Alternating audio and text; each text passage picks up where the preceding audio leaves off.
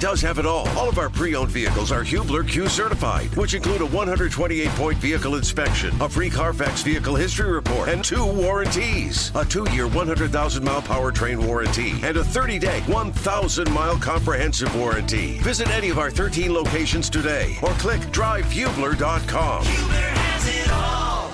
Earlier on the Wake Up Call with KB and Andy.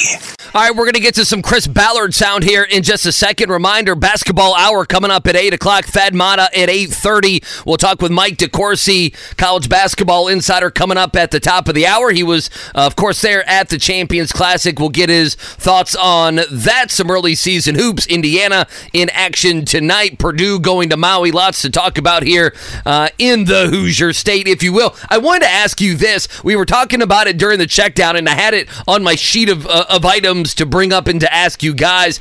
Deshaun Watson gets injured, and obviously Deshaun Watson has been a mess this season. Has been a mess, and that contract is a terrible contract. They got 3 years to live with that contract, with over $200 million of dead money the next 3 years if they were to move on from him. But KB, I was going to ask you this.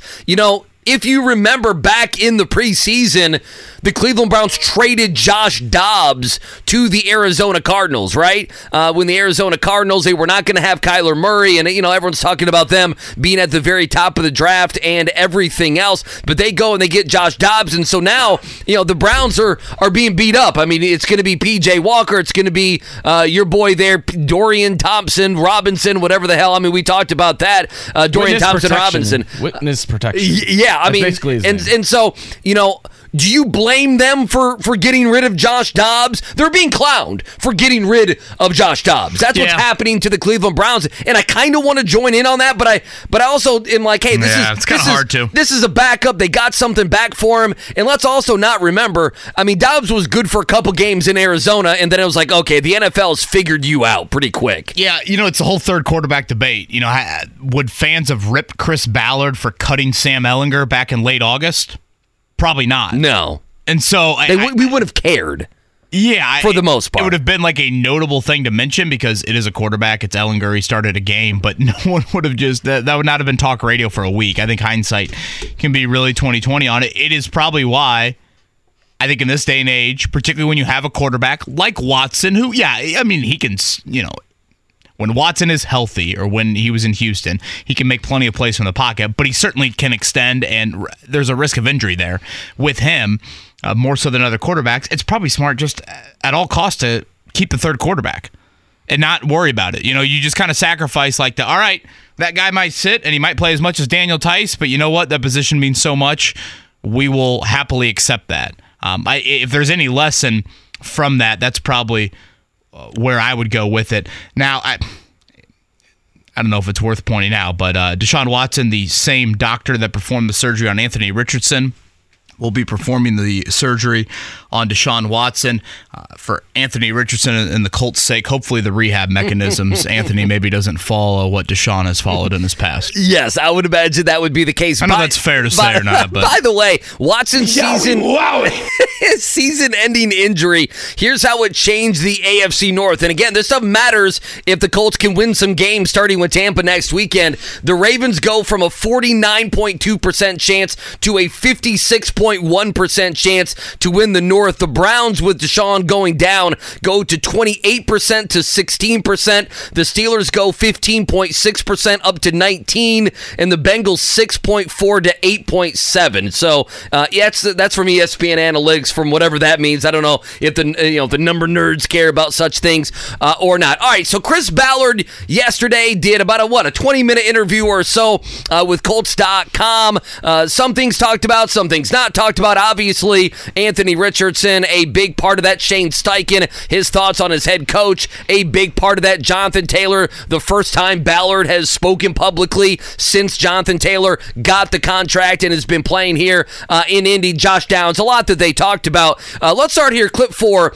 This is Chris Ballard on the season and really more the final 7 games here, what the Colts have left in front of them. Look, I've always thought that the season really starts at Thanksgiving. Look, you don't want to play yourself out of it, that's for sure. But season starts, this last 7-game stretch, usually determines, who's going to get in. You always see it each and every year. Somebody go from the back of the pack and, get playing good football. But the one thing I think we got to stay focused on is Tampa. That's it. There's no looking forward. There's no, we're not there to where we can just, roll the ball out and say we're going to get a victory. So we got to worry about Tampa. We put ourselves in position to do some really good things, but, none of it means anything if we don't get the next win. And so I think he's right. I mean, they have put themselves in position where they can be playing games here in mid to late November and into December. But, they do need to beat Tampa Bay. If they don't, they go under 500. And obviously, what a road game at Tennessee. And we can talk about the rest of their schedule. The question I have for you, and then I want to dive into some of this Anthony Richardson conversation as well, KB. The question I have for you, and we've talked about this, and I think we've talked about it with a couple different teams, and I don't know how Colts fans feel about this going forward, mostly because we didn't think they were going to win 5. There are a lot of people that didn't think they were going to win 5 games the entire season. I was one that picked them to win only 5 games, so if they ended up now with 5 games only, at the end of the season, that would be a huge disappointment. We look here at the back end of November and December and say, wow, the Colts really fell apart. Wow, people really figured out, Gardner Minshew and Shane Steichen, and wow, what happened to the defense and everything else? The question I have for you, the Giants fit into this mold last year. I mean, there's always teams. I don't really think the Bengals fit into this mold. They've had injuries, perhaps, if they finish this season poorly and then next season, but they're a lot. Maybe the Browns fit this mold. Their defense is going to be respected. That there are teams that are going to make it, and even if they fail, like a team like the Bengals, I don't think will say, well, this was all a fluke, right? They'll look and say, we have a quarterback, we have a coach, we have weapons, we had bad luck this season, we didn't play well, Burrow was injured at the beginning, the first month of the season, we kind of got behind the 8 ball. If the Colts win 7 or 8 games this year, it is going to be very easy for me, for fans, for you, for Mark Dykton, to say, well, I mean, listen, you won 8 games, and I mean, you didn't have Anthony Richardson all year. You won 8 games, and you didn't have Grover Stewart for 6 games. You won 8 games, and you had injury at the corner position, or you were extremely young here. You had a first-year head coach, and you can start to build the mantra in the offseason that the coach will know more. He'll be a second-year coach, and you'll bring in more talent, and you'll love the draft class. We talked with Dane Brugler yesterday about some of the guys that could be taken in April by the Colts, and I just wonder if they win 8 games and maybe 7 fits this mold. Do you think which conversation is more real, KB? Is it yes, they are a young team that is a year away, a young team that is on the precipice, if you will, of doing something in this league, of the Colts getting back to where they were, or getting closer, obviously, to where they were with Manning in some of those years with Andrew Luck, or will it be a false sense of security for this football team, much like, and I used the Giants last year, the Giants had a false sense of security that they had a good team. And they went out and they signed guys, including their quarterback, and it did not work out. And they didn't have a good team, and they didn't have a good roster, and they won 50-50 games, and they had an easy schedule, and all these different things. And I'm trying to figure that out because in the next 7 games is going to matter on how we talk about this team next year. If they stink it up the next 7 games, we're going to feel like they had an okay front part of the season, but they're not close, right? I think that's fair. We'll say, well, it's still going to take some time. But if they finish with 8 wins and they're playing games that matter here down the stretch, and maybe they win even more, there's going to be you could look at it and say, wow, this team has a lot. This team is going to be on the precipice of doing something, and that's what the next 7 games, I think, are going to tell us for the offseason. How do you think you feel about that right now? Yeah, I don't know if I'm as concrete, to be honest with you. as you are in terms of viewing the final 7-8 games. I think there is still such an unknown of watching Anthony Richardson play quarterback for 17 games, good and bad. Obviously, does he play 17 games? And I guess I'm going back to the Richardson conversation, which we really haven't had for over a month now. Andy, he played 2 quarters on the road all season. 2, and not even 2. What was it? He left early in the Houston game. I guess he didn't even complete a full half. Can you imagine if it had gone bad for Anthony Richardson? And the conversation would be like, oh, well, he just needs more time. But because it went well, it's like, oh, he's great. Mm-hmm. He's great. The guy's a star. The guy's a stud. So I think we want such black and white answers. We want it to be locked in stone. Oh my gosh, they just won 7 games. They won 8 games. Richardson's going to come in and they're going to win 12 next year. And I don't know if it's that easy. It's not that easy. Because if you look and the early schedule is out, there's still a few games that have to be decided for your 2024 schedule. The schedule's much, much tougher. Next year you have home games against Miami, against Buffalo, against Detroit. All 3 of those would probably qualify as your toughest home game. Obviously, Jacksonville would be on it. Those all would fall probably as your toughest home game this season, based off how easy and manageable your schedule has been and will continue to be the rest of the year. So, again, I probably get a little bit away from overall team success and point more towards individuals. Like the fact that Bernhard Raimann has, in my opinion, had a really solid second season, that to me is a very encouraging sign for next year.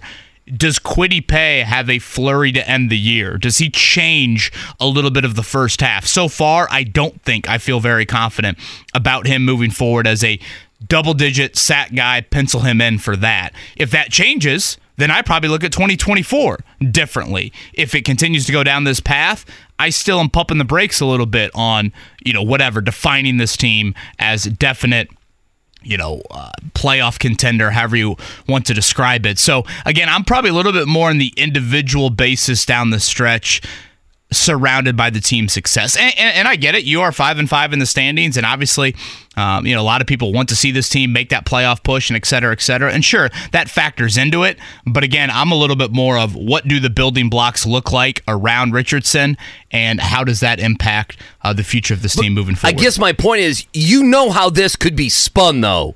If this team wins 8 games when they win a lot of people, and we've had Bob Kravitz on here thinking they were going to win 3 games, and that wasn't a hot take. I kind of felt like I might have been a homer picking them to win 5 or 6 games this season. That everybody, and this, in the offseason, you always think your team's going to get better.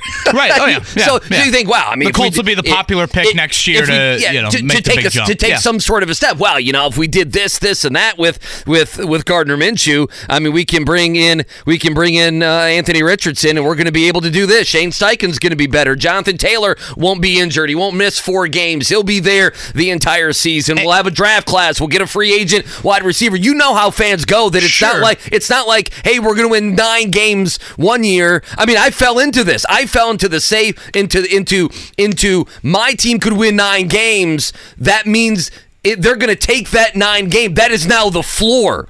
If the Colts win 7 or 8, it's like, well, next year the floor has to be 7 or 8 games because they did that with Gardner Minshew and the offensive line being injured and defensive backs being young and injured like that.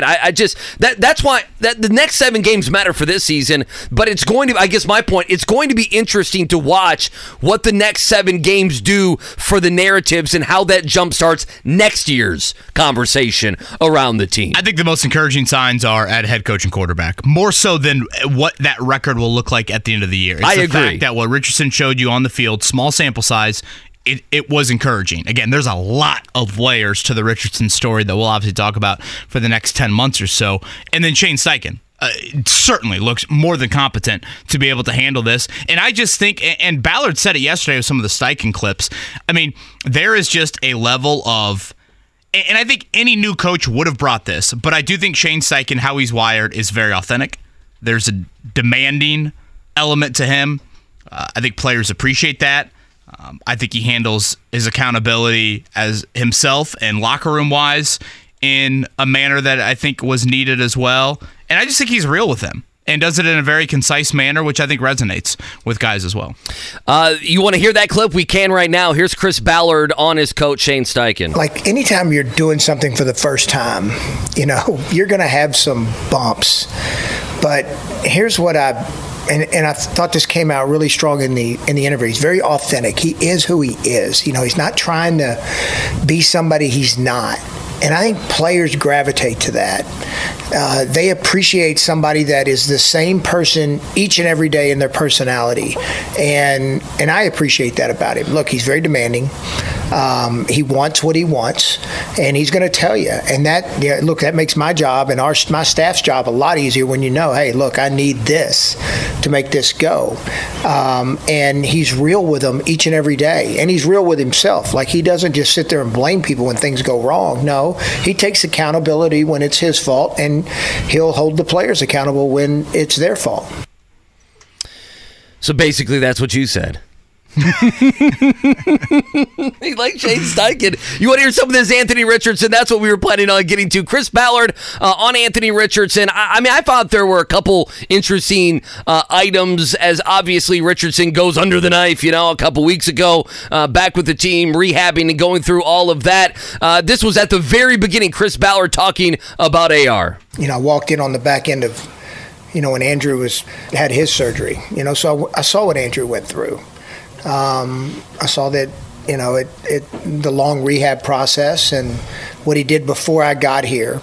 And then after getting multiple opinions on the shoulder, kind of my history of knowing how important your throwing shoulder is. On any rotational athlete, any throwing athlete, the shoulder has to be right. And I think at the end of the day, it's a hard decision, but the best decision for the player was to get it fixed now.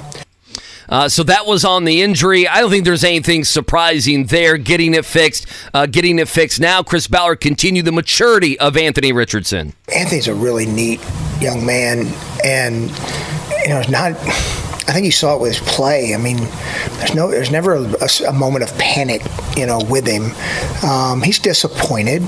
Of course he was, he wanted to continue to play. He actually sent a great message to the team right before surgery, sent a voice mail to Shane, and Shane, played it for the team, and it was really heartfelt and from the heart, and how much he cared and how much it bothered him that he wasn't playing.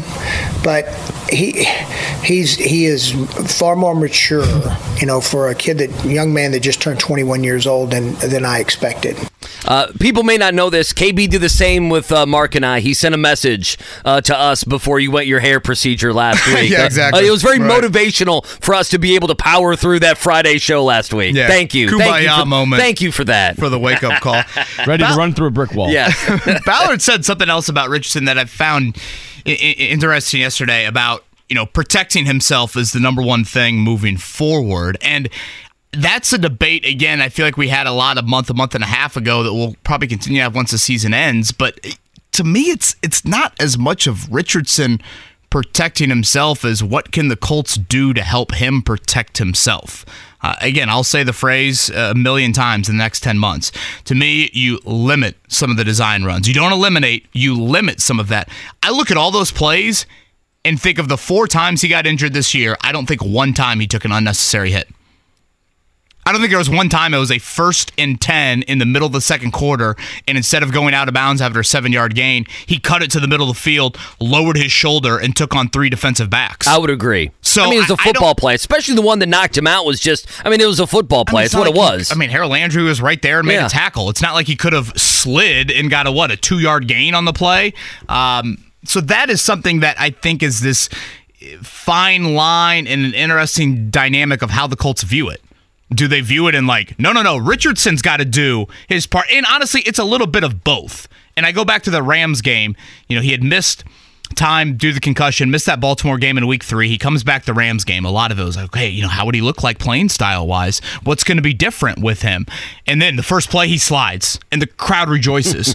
I honestly felt like when Richardson ran, it was not Josh Allen recklessness. It was pretty good decision-making. People can bring up the touchdown run in Houston. Again, to me, that was kind of a freak thing there where I honestly don't think he saw the defensive back until the very end of the play. at that point, he's going to slide at the goal line there. So I view it more in the Colts need to do their part. I don't think Richardson is a reckless decision maker as a runner. I think the Colts need to look at it and say, all right, yes, we could run him into the ground, and you might see that instant gratification in one game, but do you see a 17-game reason for that? And that, I think, is a dilemma that the Colts need to do their part with it. I think that Steichen ain't changing. That's how I view things. Ballard's comment yesterday got me thinking a little bit more he might nod his head at Shane believing that as well. Last one before the top of the hour. Chris Ballard, the future here with Anthony Richardson. Until you're around somebody, no matter how brilliant people are in this league, the more you see, and when you get to see him play, then it really, a light goes off. Okay, this is what we need to do to get this guy going. You anticipate and you project, but until you are with him and live with him and watch him play daily, understanding what a player can and can't do, especially at the quarterback position, and how you got to build around it, I think we got a pretty good handle on him, what he can do, and what we need to do to build around him. And that's interesting just because now that's what the next few months will be, KB. Yeah. How do they build around their franchise quarterback? And honestly, I would say probably one of the more encouraging elements of what you saw from Richardson in the small sample size was that poise. Was the fact that it didn't look deer in headlights. You watch Bryce Young and you're like, oh man, that looks a little deer in headlights. You watch Richardson, and I can't think of really any place where it looked like that. All right, on the other side, we'll have Mike DeCourcy. We'll do a little college basketball chatter coming up in the 8 o'clock hour. Again, Thad Matta joining us here at 8:30. It's a gorgeous Thursday morning. Thank you for spending it with us. Wake Up Call, KB and Andy on 93.5, 107.5, The Fan. Whether it's audiobooks or all-time greatest hits, long live listening to your favorites. Learn more about Kisqali Ribociclib 200 milligrams at KISQALI.com and talk to your doctor to see if Kisqali is right for you. Whether it's audiobooks or all-time greatest hits, long live listening to your favorites. Learn more about Kisqali Ribociclib 200 milligrams at KISQALI.com and talk to your doctor to see if Kisqali is right for you. Yeah, hanging out with you, DriveHubler.com studios, Wake Up Call, KB and Andy. Thanks for waking up with us. We're all a little groggy today. Out at Adam Sandler late last night. Always a good time. Appreciate the Pacers having us out for that. Pacers next in action on Sunday. Our coverage here on The Fan beginning at 4:30. All right, so I'm excited. Back when I was doing radio in Louisville every week, got to talk with Mike DeCourcy from the Sporting News and the Big Ten Network, and happy to do so here in Indy this morning. Mike, good morning. It's great to hear your voice. How are you, my friend? I am well, Andy. How are you? It's been a busy few. I have a kid now, Mike. I'm a father. Wow. I'm a father. That is the most frightening thing I think I've heard in 2023. It should be. You're damn right it is. Well, it's good. It's good to hear your voice.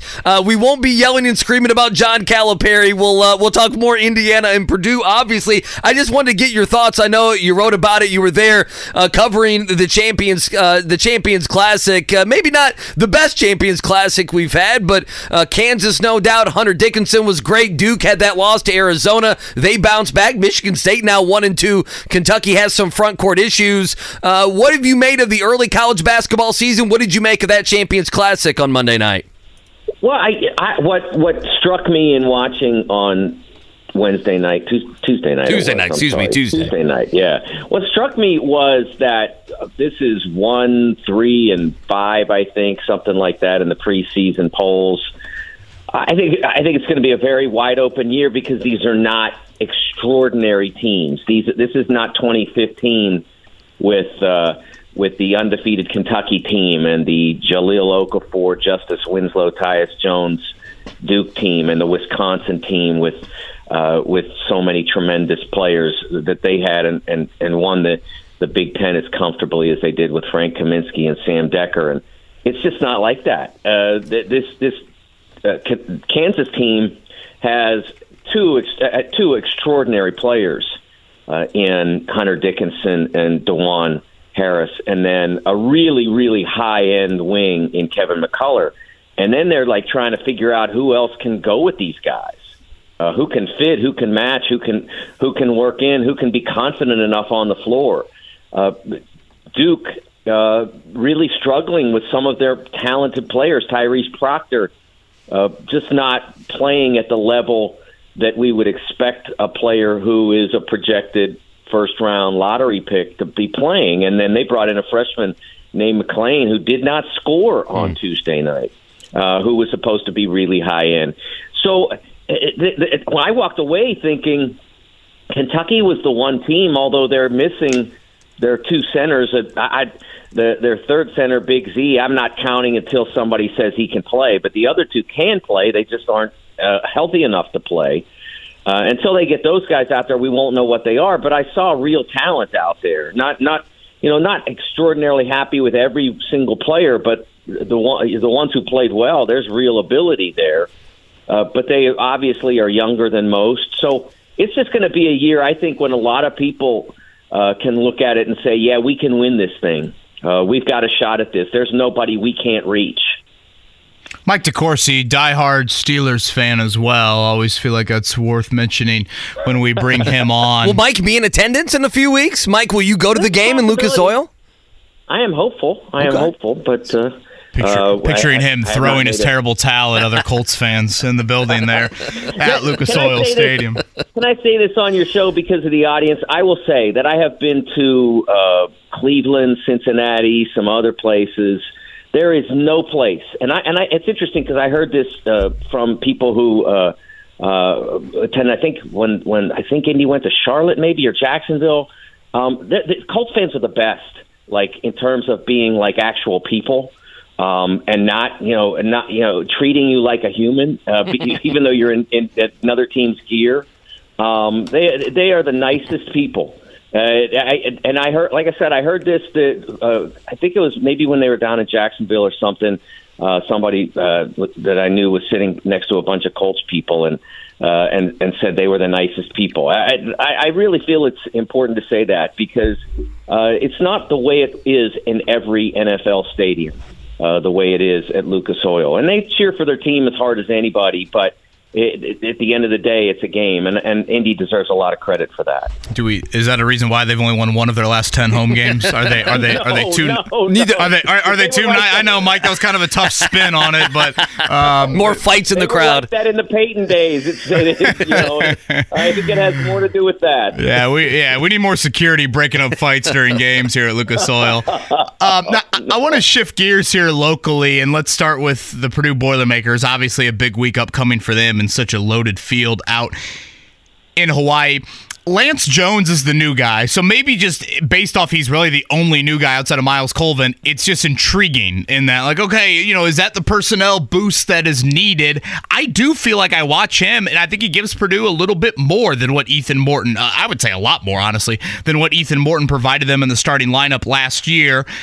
Is that something that is intriguing to you? And like, okay, here's a guy that can do a couple of different things, can even handle the ball a little bit, get Braden Smith off the ball. Could that be maybe more of a boost than on paper it looked like in the offseason as, a Southern Illinois transfer who, wasn't like this Missouri Valley, player of the year? Well, I think he helps them. He gives them some toughness. He can create a little bit. If he shot 40%, he would be a lot of what they need. He definitely makes them better. I liked what I saw. But I believe that if the final hurdle is we've got to win the games we're supposed to, I think he certainly helps you there. If the final hurdle is we want to win the biggest games, I think Roosevelt Colvin's his assimilation into the lineup at the highest possible level is going to be a huge difference maker. Because he's the one guy that they can put in there and say, this guy's he's got a shot. He's got a real shot at the league. He goes out there and busts 3 threes in a row the other night, shot them like he's Klay Thompson or something. I mean, he just no hesitation, no lack of confidence, great form, great precision, and he's a high-end athlete. He's the guy that they haven't had very often at Purdue, and I think he was underrated coming out of high school. I don't think that you can shoot one of the things that I complain about now with the way high school players are scouted is that I think that that shooting is still underrated. To me, that's right now with the way the game has gone. You could be a tremendous athlete, but if you can't shoot, that's got to be considered. And if you could be a minus athlete, but if you can shoot, then you're better than they're trying to say you are. And if you're Grady Dick and you've got all that, how are you the 14th player in the country? I mean, you're the 5th or 3rd or something. Shooting is so important, and so for a guy like Roosevelt Colvin, who has high-end athleticism and he's a terrific shooter, that's a guy that should have been higher in the rankings. And the sooner he is playing significant minutes, not just big minutes like in terms of time of game, but like volume of minutes, the more that they can get him out there. And I know it's hard because you got a lot of veteran guys, and you're very deep at his position. But I think the more he plays, the higher Purdue's ceiling goes. Mike DeCourcy with us here, Payless Liquors Hotline. He's from the Sporting News Big Ten Network, a college basketball insider here on the Fan on this Thursday. KB, I'm taking your question on Purdue, okay? So I know Mike DeCourcy, and I know one thing that burns Mike DeCourcy is people that want to see the ball advanced in college basketball like the NBA does, okay? So I know that burns him. I'm not going to ask him about that. The other thing that I know that burns Mike DeCourcy is when fans don't enjoy the ride, and that has been part of the conversation. I agree with Mike on that. Yeah, and this has been part of the conversation around Purdue basketball is enjoying the ride, knowing that life's too short not to enjoy it. Yes, it's so very much, Mike, it's going to come down to what they do in the NCAA tournament. So what would you say to those fans? And I really think it begins this weekend as Purdue gets Gonzaga and then immediately could get Tennessee as well.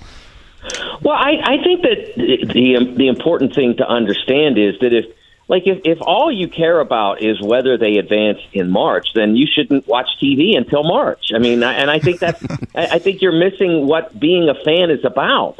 Every game matters, and obviously you're going to play games on the schedule, the bye games that you're going to win comfortably. But what is happening in those games?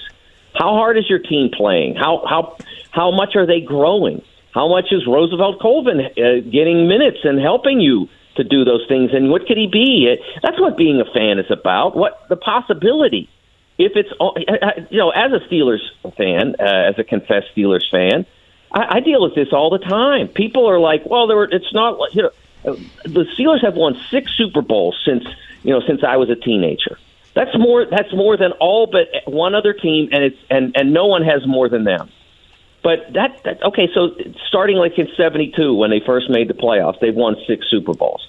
So it's basically 50 years. Am I supposed to be miserable 85% of the time because they didn't win the other 44 Super Bowls? That's an absurd way of looking at being a sports fan. There really are a lot of other entertainments out there that are constantly fulfilling, if that's the way you look at it. Like watch Netflix and Hulu and all that, or go to the Broadway shows. I love Broadway. Do that. Listen to music. There's so many different wonderful genres of music that can fulfill you. I've been to the Jazz Kitchen. I went there 3 times this summer. What a great venue. Do that.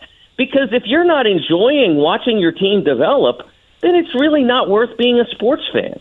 If the only thing that makes you happy as a sports fan is success or ultimate success in March, and let me say this, I know I'm not talking to a big segment of Purdue fans because I was at Mackey on Monday night. I would agree with that. There are not many places. Like, there's no place where the fans are more fun. And I've been to all of the best places in college basketball. There's no place where the fans are more fun. I like Allen Fieldhouse better as a building, the history and the way it's constructed and everything. And they do a great job with their fan base. But there's no fan base an environment I enjoy more than Mackey. He is Mike DeCourcy. By the way, I went to Jazz Fest earlier this year. It was a great time, so I could not agree more. We had Rosie Bowen is loving the music outside of the Jazz Kitchen back in the summer. Mike DeCourcy's with us here against Sporting News. Obviously, big-time cover of college basketball. Let's shift gears down to Bloomington. It's not often you see Indiana as a single-digit favorite at home against a non-Power 5, non-conference team, but that is where they're at right now with Wright State tonight. 7 o'clock tip. Where is the panic meter for you after their performances against Florida Gulf Coast and Army? Well, there's no panic at all for me, the way I look at it. Would I like to see them do a better job of utilizing the three-point line or a busier job of utilizing the three-point line? Yes. That's really my only concern with that team. Can they do that, given their personnel? Yeah, I watched Trey Galloway in the first 10 minutes, sometime in the first 10 minutes of the first game, bust a three-pointer out of a little curl move, and I'm like, yes, do more of that. You can do this. I mean, I'm not saying that Trey's going to be a 40% three-point shooter, but that threat needs to be there for everything else to work. I mean, you've got a tremendous front line, and Khalil Ware. See, one of the reasons why I'm not panicked is because my single biggest concern about Indiana coming into the year was how would Khalil Ware be?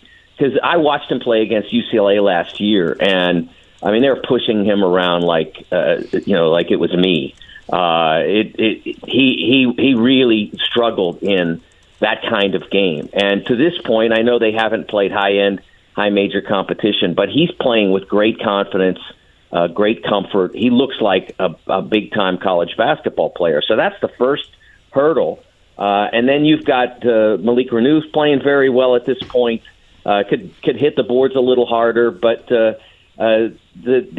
everything is going from a personnel standpoint the way you want it to, with the exception of Mbako. And I said this earlier this week. The wing position is the hardest transition for, and I'm not talking about like guys who are 6'4" who are played as a third guard. I'm talking about a true small forward who's 6'7", 6'8", 6'9". That's a hard transition because a lot of what you've done through your career is use that size as an advantage over smaller defenders. And it's much more difficult to do that at the Division I level than it is at any AAU or even the highest prep school leagues. It's a totally different deal. So Mbako's going to have to make that adjustment, and it's going to take time. And the more frustration there is, the longer it takes. The more understanding that's the journey, the better it'll go. So that's the only player personnel concern. And that the one issue is that 3-point activity. And remember, they didn't use it enough last year either, and they had Miller Kopp shooting 46%. Mm-hmm. So it's the one element of the way they play that gives concern, and that concern is amplified because you don't have anyone who's a proven off-the-ball deep shooter. Mike DeCourcy, Sporting News, Big Ten Network on the Payless Liquors Hotline. Mike, listen, I need to ask you, I know you wrote about it through the eyes of Dame Fife, but, while we have you on, Bobby Knight passing away a couple weeks ago. So many former players came on the stations here, people that covered him over the years. We had Roy Williams on a couple days after. Roy just giving stories for about 30 minutes on the air was fantastic. His life and then his passing, we know how confusing and how polarizing, I think is the better word, Bobby Knight was. What stood out to you? He passed away, and then all the stories that kind of came out. Give us a story, give us something as Bobby Knight passed away a couple weeks ago. I know you followed him for a number of years. Well, I grew up in the game, obviously, and well aware of what he was and who he was and how he mattered. And, to me, the story that I like to tell, that's because I didn't really get into covering college basketball nationally until he was very close to the end of his IU time. I mean, I started at Sporting News in 95, and I attended the press conference in Indy on that day in September. I attended the one in May when the double secret probation thing was put on, the zero tolerance policy. I was there for that. I came up as well when he was let go. So that's too much of what I remember about covering him. But one of the things that I like to tell about, and I think IU fans will appreciate this, because when they build Assembly Hall, Assembly Hall isn't like any other building. It's in terms of the way it's constructed. And so when they built it, I don't know what the thought was, but it's like they forgot, these games are going to be on TV. Where do we put the camera? So the camera position in Assembly Hall before, not now, but back in the day, was so low that you could barely see anything but the ball going in. I mean, it made a basketball look absurd, and I could never understand anything that was going on except, the ball went in. And so I didn't understand anything really about how IU basketball really worked and why it worked so well.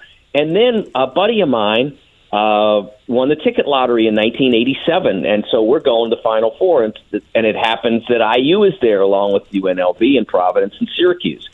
So we're sitting in the upper end zone at one end of the floor, and I remember this was back before we had big screens, guys. I mean, they had a screen, but it was like watching it on an Atari game. And so, like, I was excited about going, but I'm like, am I going to be able to actually see the game? Because I want to see the game. And pretty quickly, your eyes adjust to whether or not the ball goes in. But being up there, I was able to see how it all worked and see the genius of Knight. Now I got it. You could see it all play out in front of you, and this is where they're going to set the screen for Steve Alford so that he can get the shot. And it was really a beautiful thing, and it taught me so much about basketball generally because I was watching the absolute master, and now I could actually see how it all fit together. And Keith Smart hit the shot at the opposite end, so that's the end of the floor I was at. I was at the end where Derek Coleman missed the free throws, and then Keith made the shot at the opposite end. But it was really a cool experience to do that. So even though that wasn't really a close-up experience with Bob, it's one that really meant a lot to me as someone who loves the game and who was about to be launched. That was the year before I started covering college basketball. I was still covering high schools then. And so every year since then, I have been covering college basketball, and getting the chance to see the master at work in that way really meant a lot to me. Again, he is Mike DeCourcy. You can find his work, variety of places, Sporting News, covering college basketball, and he will be certainly attuned come Sunday at 1 o'clock, maybe flipping back and forth between Indiana and UConn, but also his Steelers as they take on the Browns here in Week 11. Mike, thanks for the time as always. Great stuff, and we'll hopefully keep the conversation going throughout the college basketball season. Anytime, guys. Appreciate Mike DeCourcy joining. Whether it's audiobooks or all-time greatest hits, long live listening to your favorites. Learn more about Kisqali Ribociclib 200 milligrams at KISQALI.com and talk to your doctor to see if Kisqali is right for you. If you miss any of his conversation or the conversation with our next guest, Thad Matta, you can check it out, 1075thefan.com, wherever you get your podcast. Check us out. It is the Wake Up Call hanging out with you on this Thursday. We'll keep the hoops conversation going. We'll go back on out to the Payless Liquors hotline. Thad Matta joins us here on the program. Coach, good morning. How are you today, sir? I'm doing fine. How you guys doing? Oh, we're doing fantastic. So happy for you to join us on this Thursday. Well, 3-0 on the early season. Obviously, the competition picks up here in the next couple weeks. Michigan State coming up on Friday, and then Florida Atlantic, and then Texas Tech. Give us, a grade. What have you seen from your team early on this season? And then the next 3 games, especially the level of competition, really going to be picking up for you guys. Well, there's no question about that, and I'll say this: I like where our team is right now. I think that we've done a very good job of doing what we're supposed to do in the first 3 games, and I think the great thing after each game we've played thus far, I've told the guys, hey, we still have a lot of room for improvement, and there's areas we got to continue to grow, both offensively and defensively, but it is still relatively early in the season. Obviously going to East Lansing here tomorrow night is going to be a great test for us. I think it'll give us a really good gauge of where we are, and then you follow that up with Florida Atlantic, and you have 5 high majors coming down the pipe there, and then with Texas Tech. So we come out of that, and the one thing I like about this group is I know they're going to fight. I know they're going to compete, and their attention to detail has been very good thus far in terms of preparation, and it has to be for us because our margin of error is so small. How difficult, Coach, do you think those practices have been with Tom Izzo, given that his team 1-2 or on the early season? How do you think those are going? Yeah, well, it's funny. I don't know. Obviously Pierre Brooks plays for us, and he was up there, and Reese Joseph played a couple years up there. So they said things could be a little bit rough, but I saw an interview with him after the Duke game the other night, and he said, "Hey, we're not playing bad. We just got to make shots." And defensively, they're as sound as they always are. They're going to race the ball in transition, and they're unbelievable in scoring in the first 6 seconds of the shot clock. We got to get back, get them stopped, and make them run their half court offense, and hope that the shooting woes continue a little bit. But we know we're going to have something to do with that. He is Thad Matta. Again, a trip to East Lansing tomorrow night. The 3-0 Butler Bulldogs on the year. Coach, all three by at least 30 points so far. You guys did have some blowout wins early last season. Does this start feel different to you? And if so, why or why not? Well, it's completely different. I don't know. Just the vibe's a lot better this year, just in terms of and I also think this. Last year I think we were playing with 7 guys at this point. And, right now we're running 10 deep, and we're able to get the young guys a lot of minutes right now that, hopefully is going to pay off for us down the road. But no, just a little bit different. I think our defense is more sound than it was. We're a little bit tougher than we were at this stage last year. Did I hear correctly from a little birdie that you might have gone Van Morrison with one of your players? I did, yes. Yeah. Days like this. Landon, I think, was 2 for 4 from the line, or 2 for 4, I think it was. I told him he's a great free throw shooter, and they said, "Hey, Mama said there'd be days like this." And did you play the song? No, he doesn't know Van Morrison. I was about to say that was going to be my follow-up. It's a great song. I was just curious if you sat him down in the office and say, "All right, Landon, you haven't shot it great. Let's listen to the song and make sure we start seeing the net differently."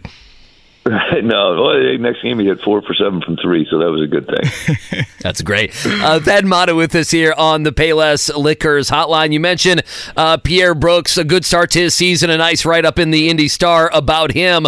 How do you keep him level, specifically him level, going against his former team on Friday?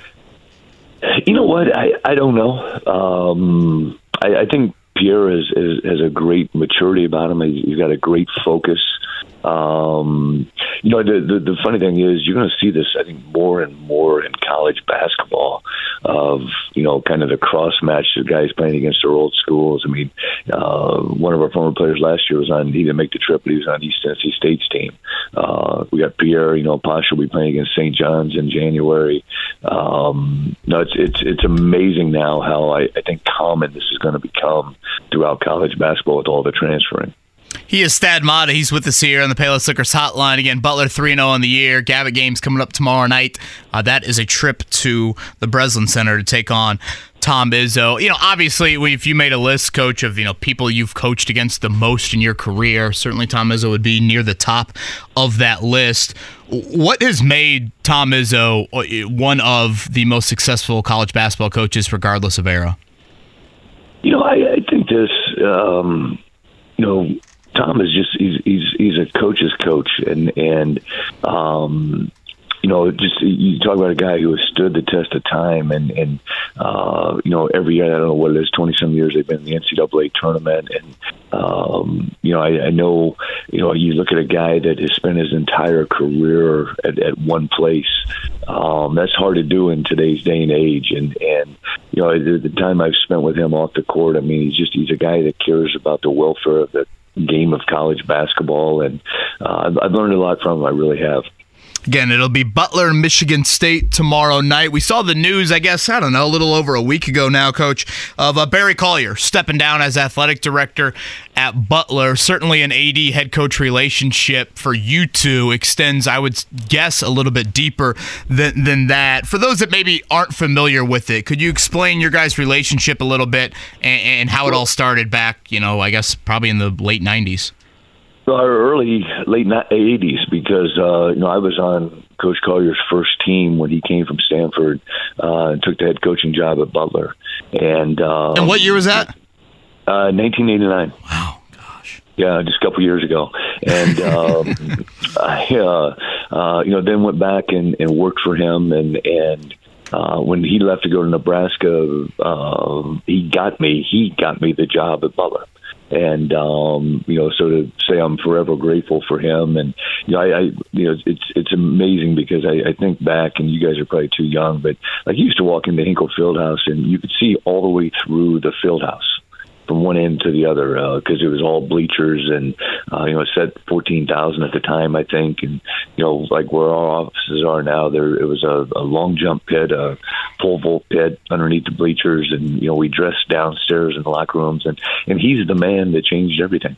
In Hinkle Fieldhouse. I mean, all the changes have been made over the years, and just updating and the change the school colors, for goodness sakes. It used to be this soft blue, and he had a vision when he came, and couldn't be happy for him going, finally retiring and going to go on and be a grandfather to all his grandchildren.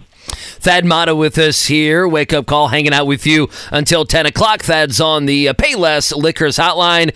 Coach, looking just at the Big East, I mean, it's a beast again. We talked about this a couple weeks before the season, and you've seen it already. A bunch of teams still undefeated. Villanova's going to be good. They're 2-1. Patino and company had a loss, but, they're going to be a solid team as well. I don't know how much you get to see of other teams. I guess your thoughts here in the first couple weeks of the Big East and what kind of conference you think it's going to be here this season.